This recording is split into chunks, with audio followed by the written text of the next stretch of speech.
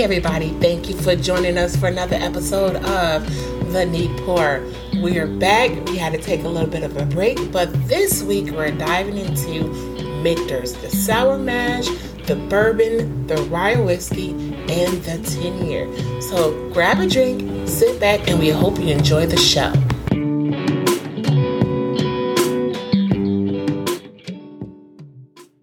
All right, we're live. All right, welcome back to The Neat Pour. It's Nick and Shalonda again. Episode 12. Shalonda, what do you know about Michters? Not as much as you do. Well, I see it on Billions a lot.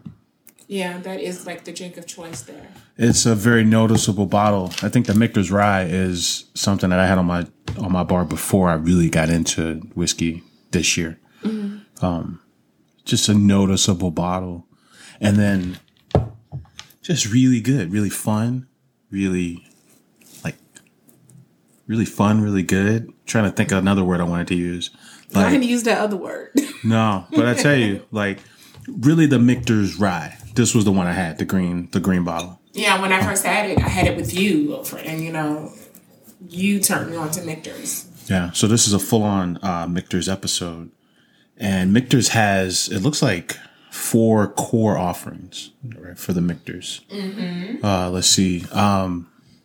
The bourbon, the sour mash, the American whiskey, and the straight rye. So that's their core lineup. Wow, we have a pretty solid lineup on this table right now. Yeah, I think the only one we're missing is the American whiskey, which I don't understand. Sour mash, even still. Other than it sounds like the sour mash, because all whiskeys are sour mash. Right. If they're not sour mash, they'll be specifically a sweet mash. Mm-hmm. Peerless makes a sweet mash, and it says sweet mash. Only reason it says that is because all of them are sour. Okay. Where you leave some of the brewers, the distiller's beer, you leave some of that in the next batch for consistency. So it's mostly fresh, and then some of it is the previous batch. That's sour mash. That's how they're all made. So the fact that this says sour mash is weird to me. From what I saw, it could be a used barrel instead of the new char barrel. So it's not bourbon. Right. It's sour mash whiskey. How do you feel about that sour mash? I don't know. One more info. I don't understand. My favorite one is the bourbon, I think, of the ones we've had, excluding the 10-year rye that we got on the table, which is kind of fun. I think of the ones that's on the table, I would have to say the rye. It speaks to me most. Even in the lineup, we had a blind rye lineup a few episodes ago. I think Michters finished second in mine, in my 4 that we had. I think it was second for both Michters of us. Rye. Yeah, because it's got those undeniable rye characteristics, but so flowery, so present, so pleasant and flowery and sweet on the nose. And then it gets into its rye thing, whether you taste clove or lemongrass or tea or whatever it is you taste from rye, spice. That's after this really cool sweet bouquet. It's definitely leveled. You get that spice with the rye whiskey right up front, and then it finishes off with a spicy sweetness, which is what I enjoy most about it. After going around the bend since this quarantine started, the Michters rye doesn't have the same. I don't get the same excitement about it that I had before, the Pikesvilles or the Kentucky Owls or all these other ones.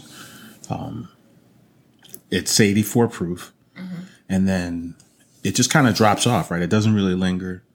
Like that Handy, 7 years old, just had that serious linger of like orange, spiced, boozy, like marmalade. Oh yeah, that linger was strong. But this one doesn't do that. But it's a good introductory joint to the rye category. So if someone was listening to our show, and of course, when you go to your local liquor store, some liquor stores may have an abundance of choices, may have all the choices as far as Michters. I mean, with the exception of the 10-year or the celebration one, but the ones that's easily accessible, which one would you suggest they start off with first? A start? Probably Michters. If you've had a few ryes, I'd go straight into that Pikesville. No, I was talking about of Michters. Oh, of the Michters? Of the Michters. Which Michters would you suggest first? I might say the bourbon. I was partial to the bourbon today. Yeah. I mean, but the ryes are a single barrel, right? So it might just be this barrel. Mm-hmm. But I really enjoyed the flavors on the bourbon. Oh, okay. Yeah.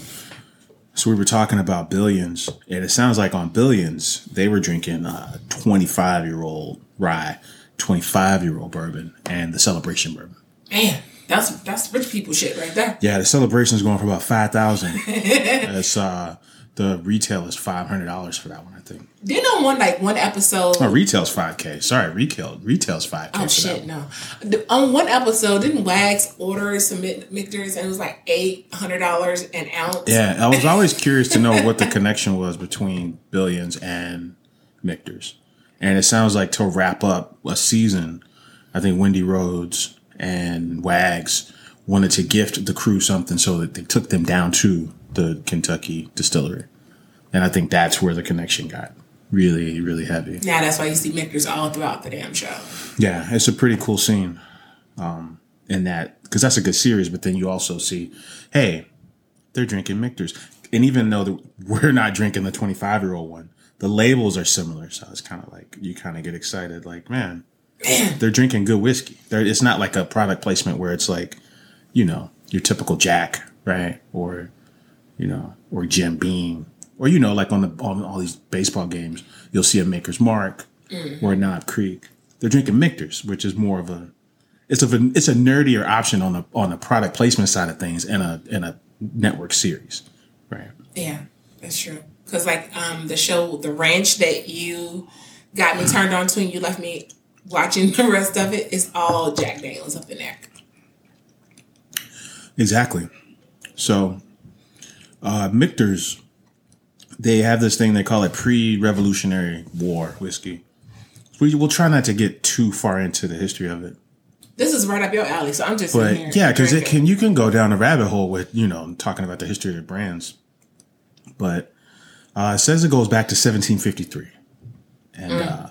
and back then it wasn't called Michters. I think it was called. It's right here on the tag. Back then it was called Shanks. Shanks. And then it was known as Bomb Burgers. Bomb Burgers? Yeah. That's a very interesting fact that I did not know until right now. According to legend, George Washington bought enough whiskey at the distillery to get the troops through winter at Valley Forge. So that's where they talk about it being the whiskey that warmed the American Revolution. Right. But then it hit rock bottom. It went out of business. I think Prohibition, they closed. Mm-hmm. And, it came back in the 50s, but then it struggled. But then this guy, Lou Foreman, picked it up in the 50s, and he gave it a new name when he bought it. So he named it after his kids, Michael and Peter. Michter. Yeah. I was wondering if that was somebody's last name or if it's something they came up with. That is so interesting. So what's the names again? Michael and Peter were the guys' names. Michael and Peter. Yeah. So Michters. Yeah. So there some you go. Brangelina type shit. Yeah. That's exactly what it is. Okay. Yeah. So it hit. He changed it to Michters in the 50s. In 1989, it took another downturn and it kind of went bankrupt. They call Chapter 11. So another guy, not the founder, comes in and buys it. And that's the guy who owns it now. This guy, Magliocho. Yeah, because he was the one that moved it to Louisville because it was not always in. It didn't start off in Louisville. It started off It was a Pennsylvania. Wow. It was a Pennsylvania brand. Yeah. So now they're in the middle of downtown Louisville. So I think. Why didn't we go there when we were down there? Outside of the Evan Williams experience in Louisville, and there's a crew that makes beer and they have a distillery. Against the Grain? Against the Grain. Outside of those two distilleries, I didn't know there were a bunch of distilleries in Louisville. I thought all the distilleries were on the trail. Okay. So I didn't think to go. Okay. Yeah. Next time we're definitely going to hit it up though. Yeah. So they've been aging their own stuff since 2015, but everything up to this point has been they are a non-distilling producer. Yeah. And they're doing about $30 million a year apparently in sales. Damn. So That's what we know about Michters. I mean, if anyone from Michters is listening to our little show, I mean, if you want to, slide us a bottle of the 20-year, I will not complain at all. Yeah, it sounds like that celebration had maybe like less than 300 bottles of it made. Yeah. And then this is the closest we've gotten to the ones they drink on Billions is this 10-year rye. Wishful thinking. And yes, we decided to give them all a whirl, right? So we poured for the show. We poured the Michter single barrel and the 10-year, both ryes. Okay, babe. Which one is which again? I forgot. Just all right, that your quick. stemware is the 10. 10. Okay. So we're about to dive into this 10. It has a sexy chestnut color. It's full of body. It's so dark, and it's noticeably darker than the single barrel. Yes, it is. And then the smell, you hit it. The sweetness hits you right up front, and you definitely getting that orange vibe, orange peel vibe.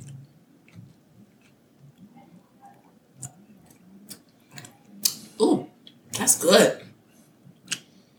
There's a good amount of oak in there. I'd say there's just as much oak as there is spice. I'm getting more oak than I am the spice. The spice is not all that heavy to me. Yeah. And I'm finding that as the more bourbons we taste, I'm really enjoying that spice. Yeah, especially on the rise. Yeah. I think we talked about orange marmalade earlier. That's been my favorite note, or those cinnamons that come in these spices. Now, Michter's is known for just having. I think the reason why I had it on the shelf before was because they're known for just having just really approachable, really almost approachable and well balanced. I think are the words that come to mind. So what they do is they toast their barrels apparently before they char them, and I guess that gives the flavors of the wood a chance to interact more, is what they say. And then also they have this barrel heating process where they're constantly applying heat to the barrels so that it penetrates more, gets more interaction with the wood. Right. I didn't understand that about them, but it makes sense when you think about their profiles. You line these up, and like we did, and you'll notice it right away that it's got flavor, but it's kind of it's tucked away, and it doesn't come at you right away like those other rye notes do. Yeah. I do enjoy that. You know what else? This is so this is 61% rye. That's their mash bill. So 30% corn, 61% rye. Okay. Yeah. So, yeah, I think I was listening to, it was either Four Roses or maybe it was Blanton's, but what they were saying was on the recipe, they take it's about 8%. The distiller's beer is about 8% before they distill it. Mm-hmm. But then the corn goes in first. Mm-hmm. And then as the corn cools down, then you throw the rye in. Okay. And then when that's done, then if there's any malted barley, then that goes in. So I didn't really understand that part. But it kind of makes sense, I guess, right? Because if maybe if you had the rye boiling with the corn, then maybe you don't taste the rye as much, right? So the rye is more of a secondary ingredient as far as like, it doesn't even go in while it's boiling. The boiling's over, and then the rye goes in, which I didn't know. So that was pretty interesting. But at 10 years old, it's one of the older bottles on the bar, right? Yeah, I mean, outside of the Fitzgerald, that was just, 13 year. Yeah, so this is right there with Elijah Craig at 12 and Eagle Rare at 10. So. Oh, shit. So this is the... This one is definitely more spicier. Which one? The one you poured in this glass, which is the Michter single barrel. Yeah. Yeah. So... I'm a huge Michter's fan. I really enjoy their bourbons. I know I kind of like the sour mash. The sour mash I've actually used more for baking. Okay. Yeah. When I go to make like a cake or cookies or something, it's great because you still get a bit of that tinge in whatever you bake. So, yeah. And a lot of these are accessible. Like, I think I see Michter's just about every store I go to. Yeah. You see Michter's everywhere. It's a really good product. Yeah. I will say, I think retail for the 10-year is like $100 plus dollars. The Celebration is $5,000. The 20-year. What, $50,000? The 20-year is a $500 product. Yeah, retail, $514 retail. Wait. The Celebration is $5,000. Yeah, which is a blend of some ryes and some bourbons, and then it's a blend of 10 to 30 years. That's the Celebration. It comes in this really ornate leather bound box. That's the Celebration, and they only made I think it came out twice, once in 2019 and once in 2016, I think, and less than 300 bottles each time. It's akin to what Buffalo Trace does with their very rare Eagle Rare, yeah, where it's got like a crystal eagle in the glass, right? Yeah, and there's only like X number. It's it's a luxury product, right? Yeah, for $5,000. Yeah, but I think we talked about Handy, and we even talked about what was it, the 11-year Kentucky Owl, and I wish I would have had that next to this one, but I think of those premium offerings, right, of that $100 to $200 price range, like this is good, but I don't know if it's as good as those products. Okay. It's good, sub $100, good, right? Because it's delicious, and I love the wax, and it's rich. But when you get into, go ahead. That's definitely should be a show. The battle of the $100 bottles. Because this is nice, but I really want. Honestly, I think it kind of lacks on the finish, and then I'm looking for another.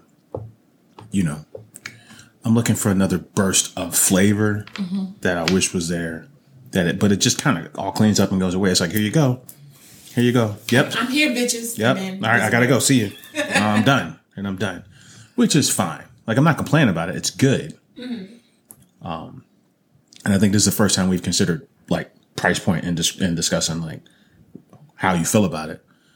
But I think that needs to be said, right? Because this is a few weeks in, and we're just like, all right, some of these things I'd go for again at retail. And then some of them are good, but are they good at that price point? I don't know. It trying to take the fun out of it when they retail at a certain price. But, yeah, I agree. So it's like you just want to enjoy it. Like you don't want to break the bank trying to enjoy it, Yeah, and I think it spotlights some of these others like Barrel Proof Elijah Craig. Puts a spotlight on something like that. Or we talked about Eagle Rare, or we talk about Eagle Rare, or even that or some of these Maker's Mark Cask strengths. These are good products, right? I'm quite surprised as to how many people really sleep on Maker's Mark. I don't know why. Maker's Mark makes some good shit. Well, they only make the one. They only have one mash bill, right? So you'll get the 46, or you get the cask strength, but it's not a bunch of different. Not a bunch of different recipes. They make the one recipe, right? And then the bright red probably turns people off. I don't know, but I listened to them on something this week, and they said they're going to do 2 million cases of whiskey this year with one recipe. Damn, that's impressive. Yeah.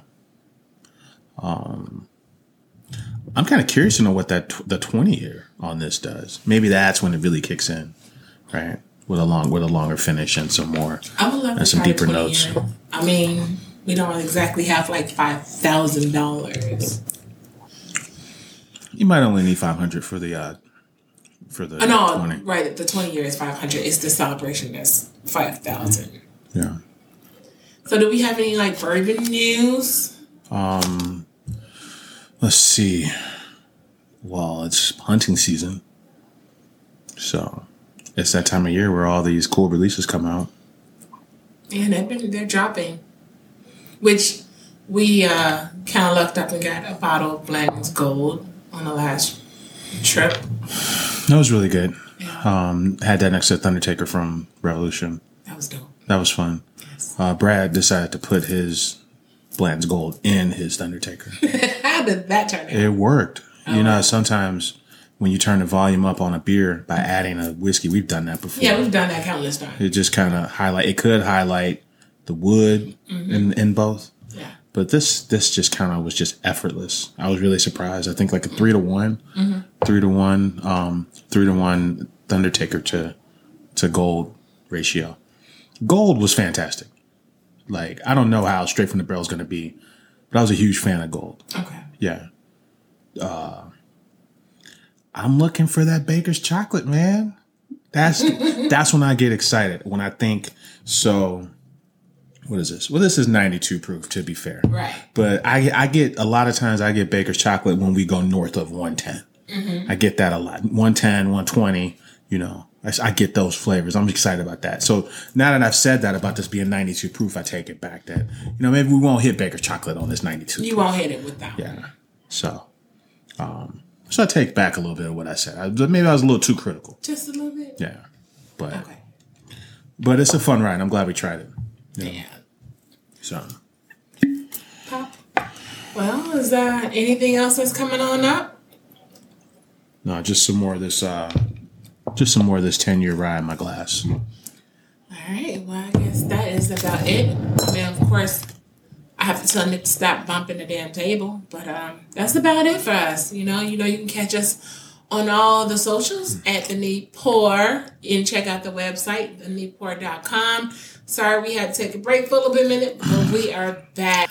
All right. Well, catch you guys on the flip side. All right. Cheers. Cheers.